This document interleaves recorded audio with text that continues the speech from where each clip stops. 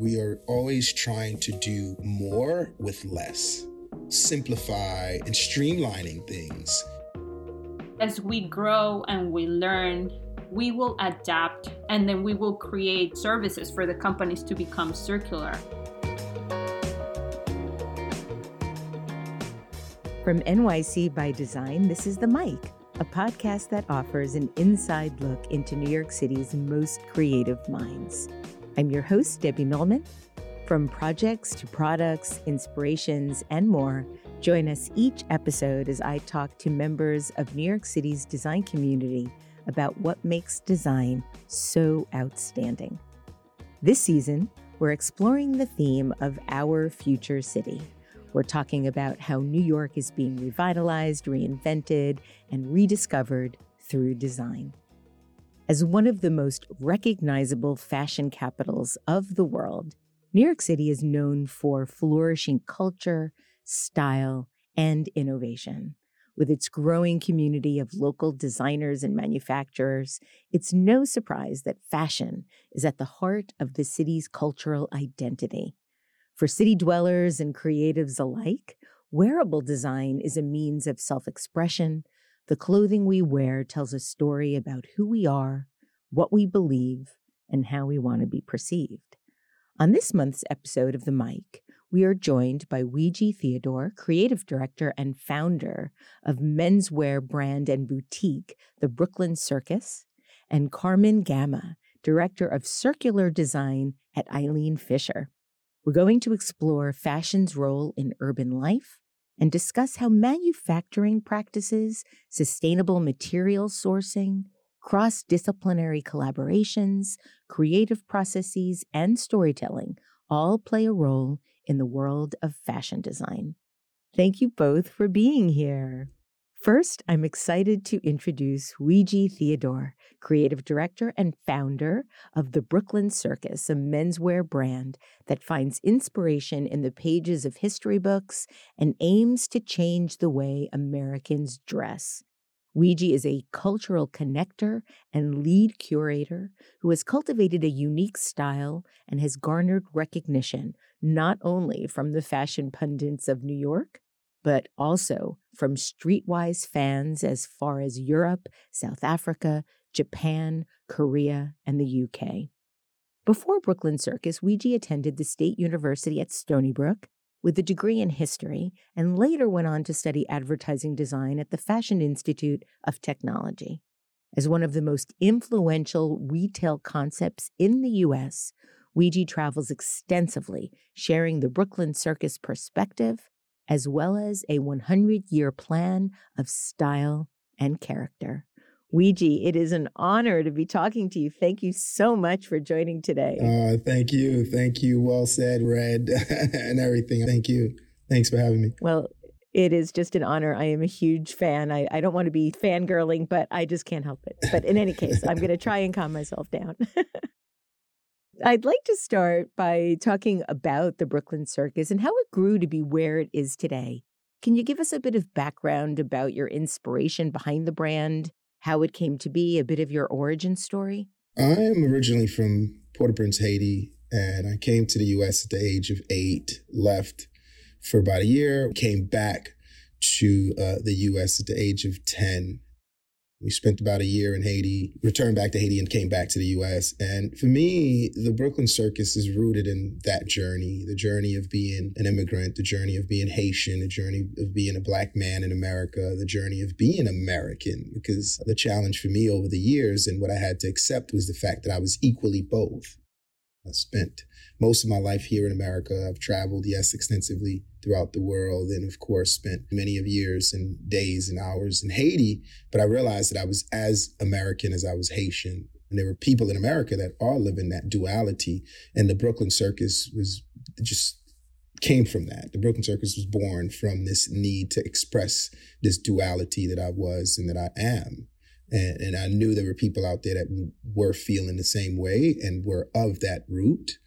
You can be who you are and be both or 3 or 4, whatever those things are, those layers that make you who you are. You can actually be that at the circus. And then, of course, in Brooklyn, and it became the Brooklyn Circus. My wife and her family are all Haitian. No. My wife is Haitian American, but her parents are from Haiti. Oh, and wow. we spend a lot of time thinking about Haiti, talking about Haiti. Nice. Her dad goes back and forth and is trying to help Haiti rebuild after the earthquake. Is your family all okay? Yeah, everyone's okay. Everyone's okay physically. And of course, spiritually, we're all still healing from the political unrest, the earthquake, the image, the marketing, and so on and so forth. And that for me was important. And again, being a Black man in America, we're healing from all of these things as well. And we're dealing with all of these things. Again, I saw the Haitian struggle for me was very parallel to the African American struggle. And landing in America, when I'm walking on the streets, I am African American. And so just again, bringing all of that and seeing a beauty in that. Not that we're glorifying struggle and we're not glorifying those things, but there was a beauty in that and understood what my story was. And so, yes, the family is okay. I came back from Haiti about a month ago. I'm there as often as possible. And we are continuing to build and continuing to move forward and thrive. Talk about the name Brooklyn Circus. Where did that come from? Originally, the store was going to be called Bergen and Nevins because it was a destination shop. It was at the corner of Bergen and Nevins. And I was like, oh, I can run with that. And I think the trademark was available. But in a conversation with some friends, the Brooklyn Circus is going to be a collection for the season. I shared the idea with them. They were like, oh, what's the name of the store? I was like, Bergen and Nevins. They were like, nah, we like the Brooklyn Circus. And the reason why there was a collection that I was building to launch the store, the collection was going to be called the Brooklyn Circus because I felt that Brooklyn was a circus. And Brooklyn always felt like that place, and a place where everyone was welcome, whether you were Polish, Russian, Haitian, Jamaican, whatever it is that you were, your story found its place in Brooklyn. And I looked for the trademark, decided that it made more sense to call this store the Brooklyn Circus versus this collection. If it was just one collection, the essence of what I really wanted to say would have been lost in just like one collection, and that was it. The hesitation was in thinking that if we called it the Brooklyn Circus, or if I called it something Brooklyn, it would alienate others and other boroughs and other states and cities, but it was quite the opposite. It just brought what we stood for really kind of stood before the name Brooklyn. But yeah, so Brooklyn, yeah. So I was born in Brooklyn, so I have particular pride for the name. Right. It's so interesting, though, about the name Bergens and Nevins. That's how Duane Reade got its name. The original Duane Reade was on the corner of Duane and Reade. And the story, and that's exactly it. Yeah. So you do know that. It's exactly that. It was at the corner. And there is a Duane Reade at the corner of Duane and Reade in the city. Yeah. And that's exactly why. Yeah, so that's great. If you know that story, that's awesome. You're doing your research. Oh, but that's thank you. Thank you. So that's the reason why I thought about Bergen and Nevins. But we went with the Brooklyn Circus, and we were happy and satisfied that we went with the Brooklyn Circus. Do you think that there's a different aesthetic in Brooklyn or around Brooklyn? How has Brooklyn and its culture influenced, if it has, the designs in your label? For me, Brooklyn, again, growing up in Brooklyn in the 90s and the 2000s, in the 90s really around polo culture and around... Brooklyn was always, for me, where I grew up at, was dressing was always aspirational. It was always putting and buying things that you didn't necessarily have access to, that wasn't designed for you. But I went deeper than that because my mom, as amazing as she was, and my grandmother, they were all very aspirational. But there's a point where you have to say, okay, how much of this could I actually become? You know, if you were wearing ski jackets, like, you should explore skiing. If you're wearing a snowboarding jacket, you should explore snowboarding, like really become what you're dressing to aspire to be versus spending an entire lifetime dressing like you've arrived and you never arrive. And so... I love the way you put that. Yeah. So it was, for me, it was really about the brand being, one, aspirational, and two, inspirational, inspiring people to aspire to be. So it really became a thing of, hey, whatever it is that we aspire to be, we actually ultimately became. So style, character, 100-year plan, evolution of urban, being better men, being better dressed American men, we actually became that. So it wasn't us playing dress up. Because in the 90s, we sort of played dress up at 16 and 17. We wore sweaters around our necks like we were, walking out of country clubs and never made it to a country club. We wore ski jackets and never went skiing. I became a snowboarder because for me, it was like, okay, you've worn enough of these ski jackets. Like, let's figure out how to get on the slopes and know what the technicality and the zippers and the buttons and whatever it is that were involved in the jackets were built for and put them to use. And so that's what it was really about, being aspirational, but also inspirational because you ultimately made it to where you wanted to go. The Brooklyn Circus boutique has been described as more of an experience than just a store, and the interior has been described as an eclectic combination of a 1930s haberdashery with a hip-hop flair. And I'm wondering if you could tell us a bit about how you approach the design of the space and how you want people to feel when they're in the space. The space itself is a constant evolution of what I love, what I've seen, and who I've become, and what the brand has become.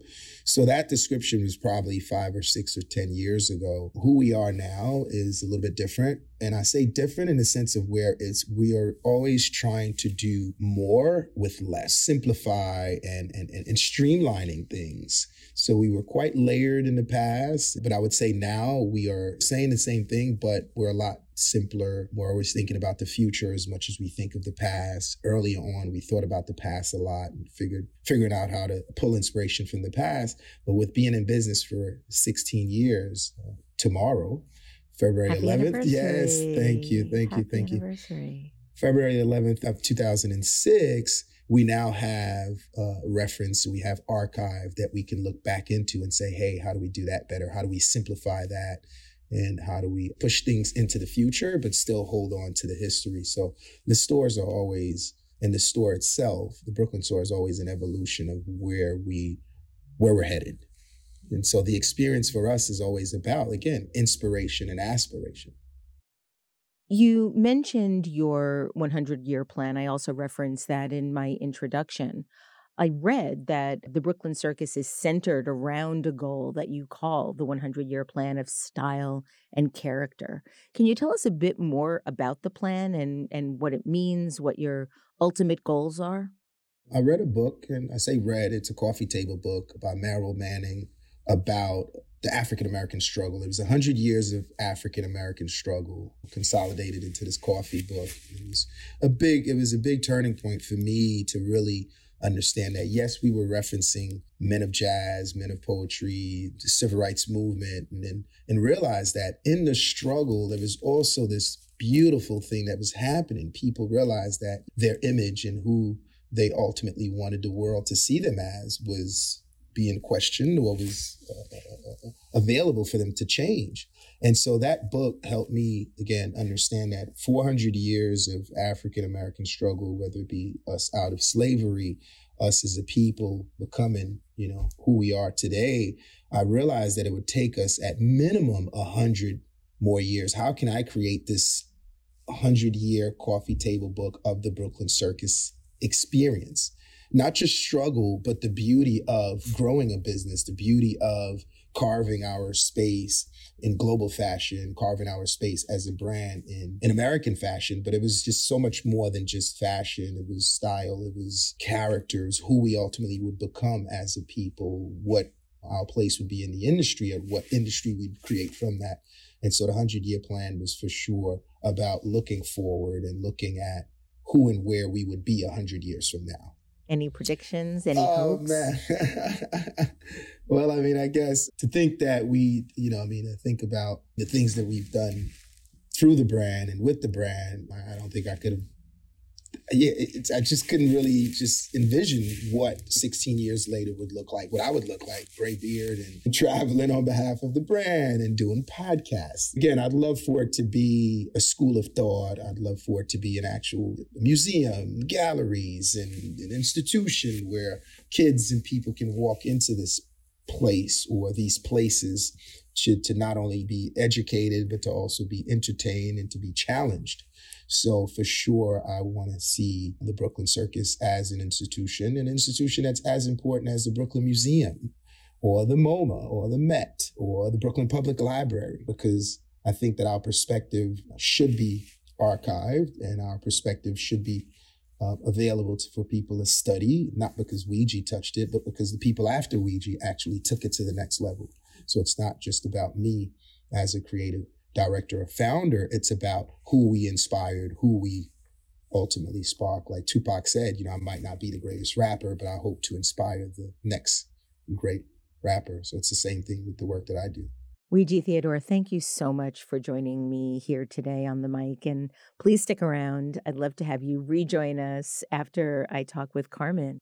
Next, I am happy to introduce Carmen Gama, a New York-based designer born and raised in Mexico. Carmen attended Parsons, the New School for Design, and graduated as a finalist for the Designer of the Year Award, class of 2015. Upon graduation, Gama's sustainable urban outerwear thesis earned her the inaugural Eileen Fisher by CFDA Social Innovator Fellowship. During her fellowship, Gama worked collaboratively to design a scalable and profitable remanufacturing system for the damaged Renew Eileen Fisher garments, which concluded with a remade in the USA capsule collection that debuted in July 2016. Gama is currently the director of circular design at Eileen Fisher Renew, where she's constantly finding ways to extend the life cycle for used and damaged garments. Carmen, welcome to the mic. Oh, thank you so much, Debbie. I'm really excited to be here and chatting with you. So my first question is this. I would love to know more about how you discovered your passion for design. I think it goes back to when I was a little girl, like everybody. I grew up in a very artistic household. My dad was a shoe designer. He owned a factory from León, Mexico, where it's a big in the shoe industry and leather. So I grew up in that environment. My mom taught me at a very young age how to draft patterns, modify designs, and how to be very resourceful with the things that I already have with me. Redesigning clothes that she owned, I will draft my patterns from scratch, literally measuring your hip, your everything, in newspapers, right? Because she wanted us to be conscious about waste from a financial point of view, but also from the environment. So my parents always, especially my mom, she encouraged me. I wanted to paint. She took me to painting classes. I wanted to do clothing. She really just pushed me. And I didn't know about the issues this industry brought to our planet and the people. But when I was a girl, I thought that I wanted to be the best fashion designer in the world, like work for Dior. That was my dream. John Galliano, actually, he inspired me a lot from his collections for Dior a long time ago. So, that was the goal, what I wanted to be. But everything changed very quickly when I came to the United States after I graduated from high school. I came to New York. That's where I started. Where did your interest in the issue of sustainability in the fashion industry, where did that come from? How did that intersect, sustainability and fashion, for you? Part of it was internal because I grew up that way, but it never really clicked for me. It clicked when, and I'm like summarizing my years. I've been in New York for the past 16 years. I didn't start it right away at school. I came here as an au pair because I wanted to come here and take some classes in fashion. I was only going to be here for 1 year, but then 16 years later, I'm still here. And my mom is like, please come back. Famous last words, Carmen. Famous last words. Famous last words. My mom lately is like, when are you going to come back? And I'm like, not really. I go back to Mexico very often because my whole family is there. But anyway, so long story short, when I started at Parsons, I was really lucky to be able to study there. I was surrounded by a lot of teachers that opened my eyes, issues that the industry was bringing to us. And waste was the one that it really stood up for me a lot. And I'm a person who likes to be surrounded by people who challenge you. They will challenge me every design. Why are you doing this seam? Why are you choosing these fabrics? Why are you doing this inspiration? So that was the education that I had there. And when I found out about the amount of waste that we produce, because we produce over 100 billion garments a year globally, which is a lot. Just Eileen Fisher, or is that all fashion brands together? Globally, all fashion brands, we produce around 100 billion garments per year. And around 95 of those will end up in a landfill, which is so sad. Yes. How does that happen? I was astounded as I was doing my preparation for today's show about the amount of waste. Can you give our listeners some sort of overview of how this waste happens and why it keeps happening year after year, despite the efforts by people like you? I mean, there's different reasons why there's waste.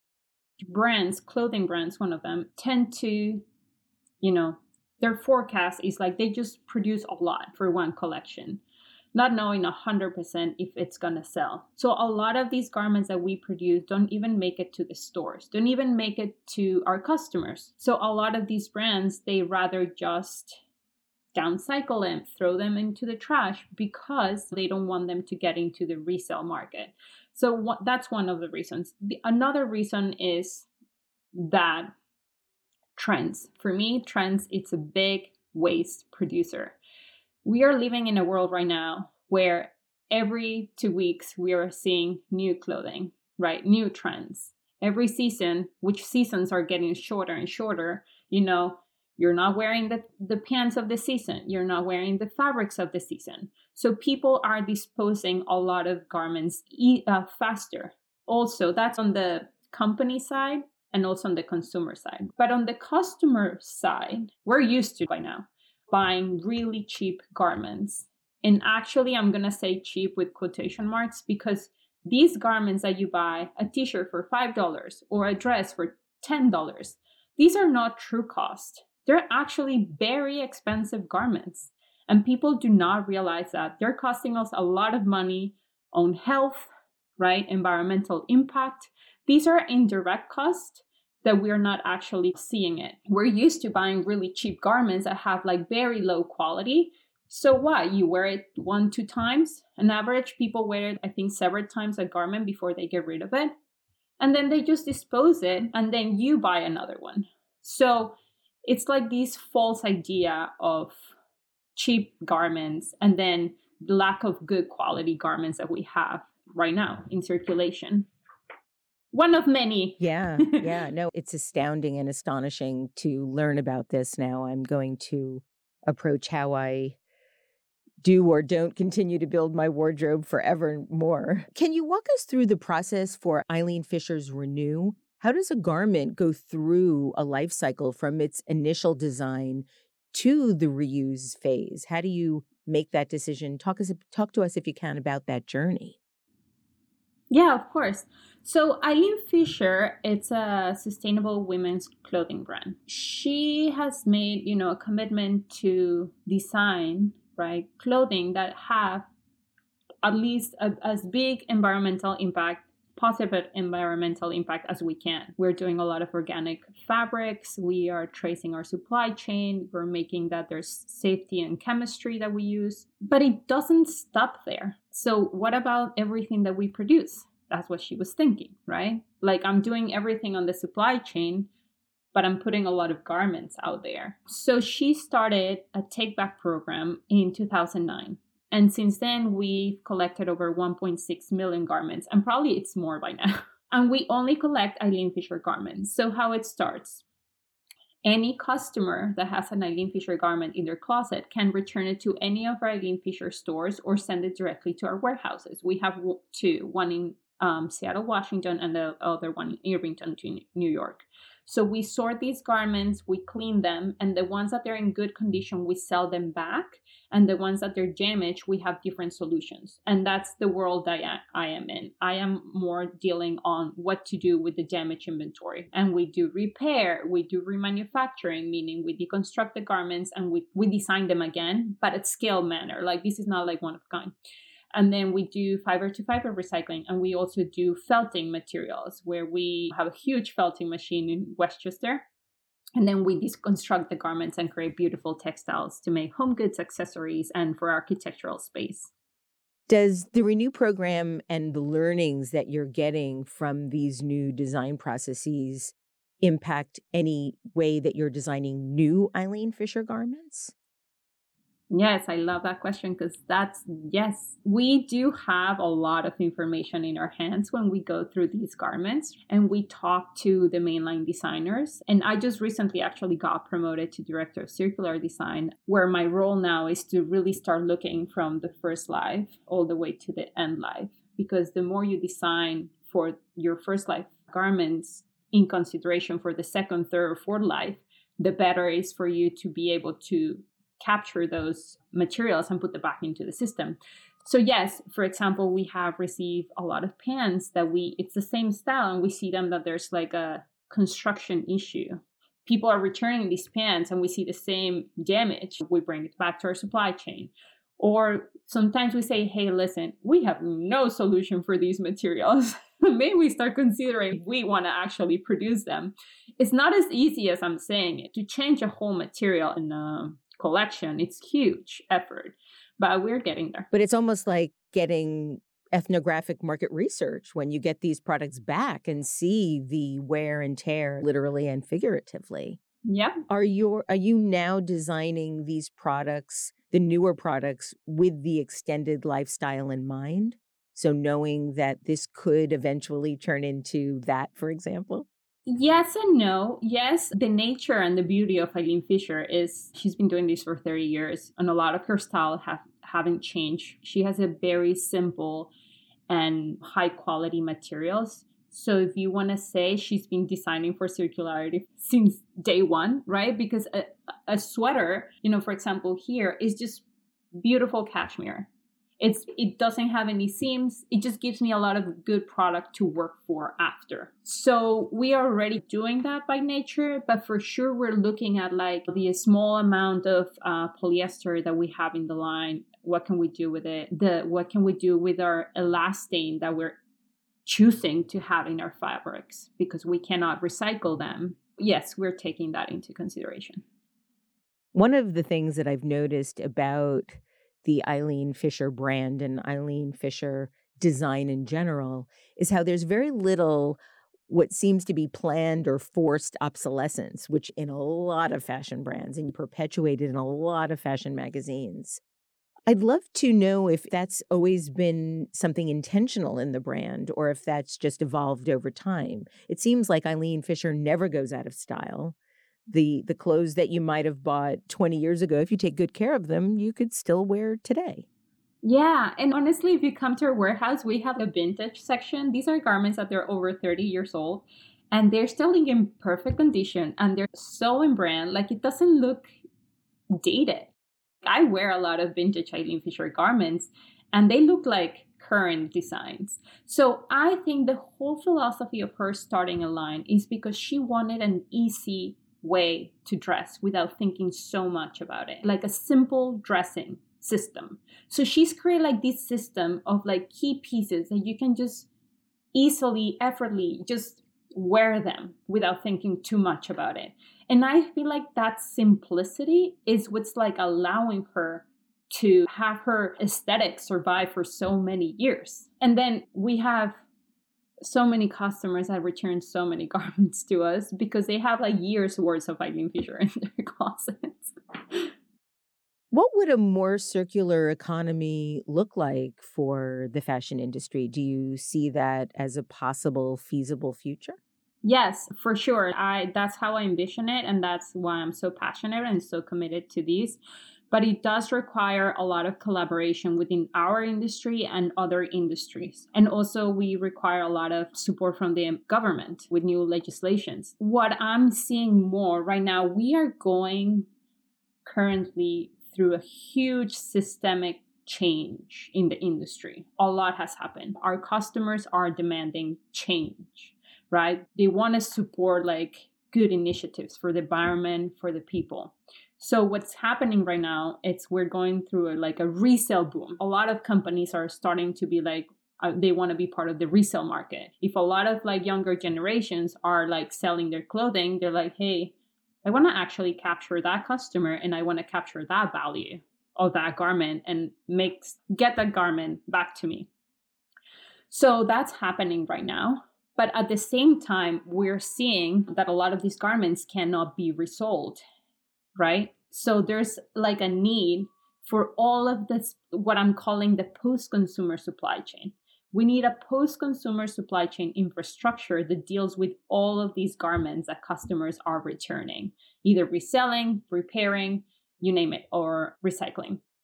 There's a lot of key players that they're trying to address these issues. But as we grow and we learn, we will adapt to those needs, and then we will create those services for the companies to become circular. Because circularity right now, it's extremely complicated. It's like a huge, complex system trying to achieve it. But if there's no companies that support it, companies are not going to do this on their own. Eileen Fisher is very unique by doing this on her own. We're doing this on our own.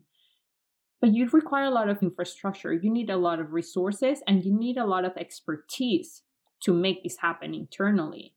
But not everybody has that. So that's why I'm like rooting for a post-consumer supply chain that will address these so more companies can become circular. Carmen, what you're doing is extraordinary. And I hope that everybody listening today can understand that there really is a different way to market and manufacture fashion. And doing it in the way that you are doing it at Eileen Fisher could really do an awful lot to protect the planet. Thank you so much for sharing these remarkable efforts that you're making.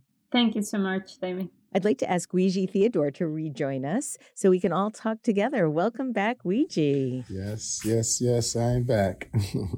Carmen, with your focus on circular practices, and Ouigi, your work in creating timeless pieces that stand the test of time, 100 years, hopefully, I'd love to hear your perspectives on the importance of creating garments that last. Ouigi, I'd love to know your sensibility about how we can create fashion that lasts longer. I think Carmen touched on that and beautifully said, Carmen. I'm absolutely inspired by what Eileen Fisher's been doing and the work that you're doing. And she also touched on the idea that the consumers, again, getting the support of government and legislation and making sure that, because it's not a cheap, when you think about buying back product, because we also do the same thing. We buy back product, but we're not as sophisticated as what, Eileen Fisher is doing because of, again, resources. And it's hard to intake the stuff. It's hard to repair and build, but we're always excited to see the product come back home, as we say, and then doing what's necessary to put it back in the universe and creating a circular concept. And again, from the design perspective, to think in that way, to think that this product will come back home someday, 5 or 10 years from now. And when it does, what does it ultimately look like? But the consumers are dictating that we want to live in a better world. We want to be more responsible. We want to work and do business with companies that are more responsible and more conscious. Because again, $1 billion or how many $1 billion worth or billion units of garment are being put in the universe. So we are very conscious of that as well. And I think that we, as a brand, as the Brooklyn Circus, we'd love to be better at that. So any opportunity to collaborate with people like Carmen or others that are thinking and that live and breathe in that way, because we were raised to think about trends, to think about the next thing. And that's what the 100-year plan was about as well, because we lived in this hip hop, American pop culture of what's next, who's the next hot celebrity, what's the next hot topic, what's the next hot show that you're watching, versus thinking about like, how do I go back and reflect on the things that we grew up on or the things that are more permanent. I actually have a suggestion for your book. Oh, wow. Let's hear it. For your 100-year book, like, you just have to be circular, where everything that you produce come back to you, and then you just make new beautiful products from it. And that's actually, that can be achieved in less than 100 years. But yeah, the challenge that we've had, Carmen, has been to find people that can actually deconstruct the garment and make new garment out of it. Finding designers that think in that way. Yeah, I'd love to stay connected with you and tap into the network of people that think in that way, to think if we can't repair this garment, how do we now take it apart and really create something new out of it? And it's been a challenge, but we're up for the challenge because we know that's what's necessary. And also that's what adds that texture to the brand and to who we are as people and as business owners. It's more exciting to me to see something old become new again than to see this whole new garment. You know, I have a degree in history. I enjoy things as they get older and better. Fashion is one of the few industries that really are forcing obsolescence on consumers. That and technology. You know, technology, we always have the better iPhone coming, the better device, the better iPad, et cetera, et cetera. With fashion being so season-based, it forces the people that love fashion and want to be fashionable to have to continually buy. And we're seeing some magazines do the sort of buy, keep, store. And I think that's a wonderful thing. But how do you see the industry starting to move toward a more sustainable way of seeing fashion so that it's not just about what is of the moment and what we might need to continue to purchase to be in the moment? That's part of, I think, the systemic issue of this whole topic. There's a lot of companies out there that they're selling trends. I don't have an 100% answer because it's a very complex, ingrained system, you know, for years and years. But I feel like as customers start to demand more transparency in their supply chains, how they're operating, they're embracing more secondhand. Why they're going to secondhand? Because they're finding this unique piece for them. They're going to secondhand because probably they're not following trends. So I feel like as companies are starting to feel more the pressure, maybe they're going to slow down a little bit on trends, on collections. Eileen is like a very simple line, and she has been doing this for a real long time, but she's coming down even more, like simplifying her line even more, and her customers are loving it. She just really went back to the design room and like, let me edit down all of the noise, everything that is not me. And then the customers are really loving it. So I feel like designers need to go back to the design room, slow down, and then what's inspirational for them, right? Me as a designer, I never liked when some of my other teachers will tell me, go and what's the trend of the season? I'm like, I don't want to follow the trends. I'm a designer. I'm going to design school, not to you tell me what to design. I'm going to go and find my own inspiration, my own fabrics, my own colors, and I'm going to do that. And I feel like designers nowadays have lost that, right? They're telling them what to design. They're telling them what colors, what fabrics they should be using. And that's not fun, but that's how our system it is. And I find it very challengeable that it will change anytime soon. There's nothing I enjoy more than getting my latest copies of Vogue or Harper's Bazaar. And because I've been loving fashion for as long as I have, seeing something that's of the moment that's still in my closet from 30 years ago. Whenever leopard prints come back, I go woohoo because I have this fabulous scarf I bought in the 80s that now is of the moment today again. For designers that are looking to reduce waste, are there opportunities for other brands, other companies to adopt their own take-back programs in a low-cost way? Ouigi, it seems like you are able to do that. What advice would you give for others that are trying to do it too? I think one of the things, again, Carmen touched on, it's very layered, it's very complicated. Because when you think about celebrity culture, you think of social media, you think of everything that we are so bombarded with. It's on to the next one, trends, get rid of that, get the new bag, get the new jacket or whatever it is. It's always about the next and consume more versus for me as a designer, it's the same thing.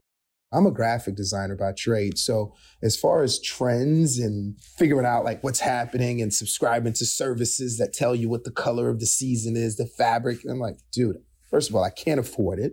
Second of all, that's boring. Like, why are you like, it feels like we're back in school with these rigid professors who wanted us all to work within this brown paper bag.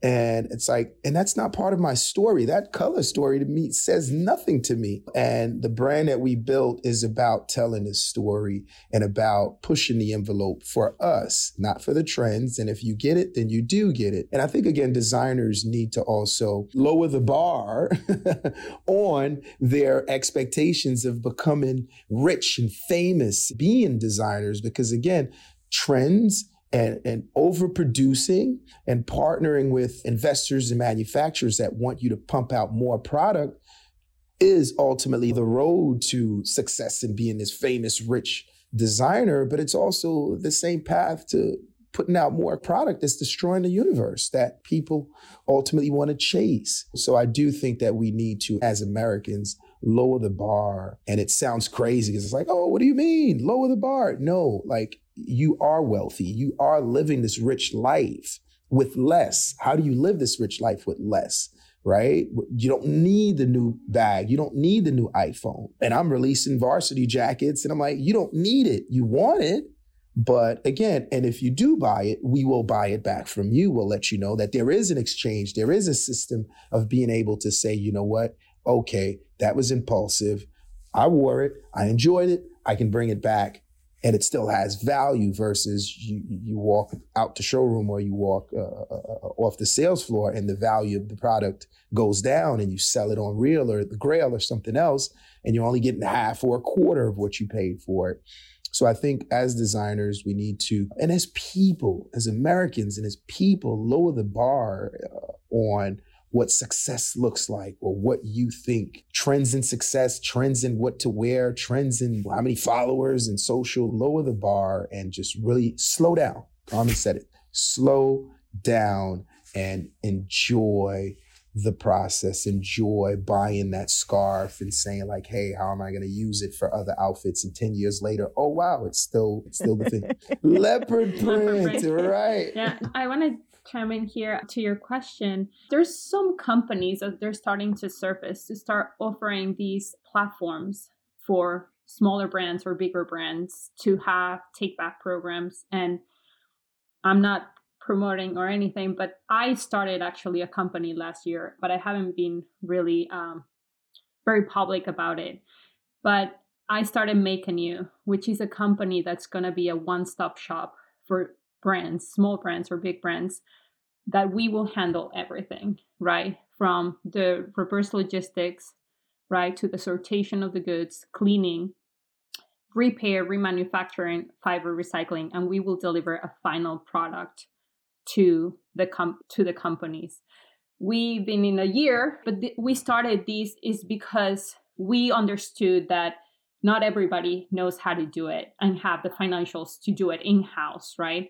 So we wanted to provide this post-consumer supply chain for them. So more on that. So this is a big exclusive you're giving us, Carmen. Thank you. Where can people find out more about this? Do you have any place to send them for more information? Yeah, it's makeanew.com. A new is with double E because the train was taken. If they follow me on my Instagram, Carmen Gama, I have a link there to my Instagram, Make a New. We already have clients, so you guys can reach out to me. Wonderful. That's one of the things. Wonderful. I have one last question, and this is for both of you. Do you have any advice for our listeners that are looking to adopt their own personal style in a more responsible way, but don't know exactly where to start? What advice would you give our listeners? Uniform. Find a uniform. Think in a uniform way and format. You can wear the same thing over and over, and people don't even realize it. And I do that often. I wear the same thing, the same look, the same outfit for weeks and months on end. Uniform. That's sustainable. You want to be clean, of course, and stay fresh and clean, but for sure, wear your stuff more. Wear the stuff more. You have a closet full of clothes, and being in the industry, people think that I have this ginormous walk-in closet. I don't. I wear a lot of the same things quite often. But yeah, shop responsibly. Normally you buy things impulsively, and then you'll go back to the thing that you ultimately, have fallen in love with. But wear your stuff more. Yes to that. And I will just add that I'm a secondhand shopper, right? I just love clothes, and I don't have a big closet because who has a big closet living in the city? But if you have a big closet, you turn it into a bedroom. Exactly. Literally. So I just shop secondhand. I'm spoiled because I work for Eileen Fisher. All of Eileen Fisher clothes, but damaged clothes, actually. Like, there's holes in this sweater that I'm wearing right now, and I love it. The only thing that I do not shop, well, I do shop secondhand is shoes, but I love my shoes, so I tend to buy that. That's more guilty pleasure. I will just support secondhand. I love both of these ideas. Ouigi, I only wear one color now. I wear black. I've grown up wearing all kinds of things over the years. At 60 years old now, I can say I have a bit of a uniform. It makes it easy. It makes it very simple to be able to mix and match everything. And then I try to take care of things so that I don't have to keep buying new things over and over. The one thing that I have learned over the years in my time in branding is if somebody's idea of something brand new is going to make them feel better, it'll only last for a little bit of time. Humans metabolize our purchases very quickly. So maybe we can try as a culture to figure out ways to repurpose what we buy in ways that can give us continuous joy and pleasure. Kudos to that. In any case, thank you both for joining us today on NYC by Design's The Mic. Thank you, Ouigi Theodore, Carmen Gama, for inspiring us with your vision, your creativity, your style, and your ideas. Join me next month to talk even more design on the mic. Follow at NYC by Design on Instagram, Facebook, and Twitter, and subscribe to the newsletter for the latest in New York City design.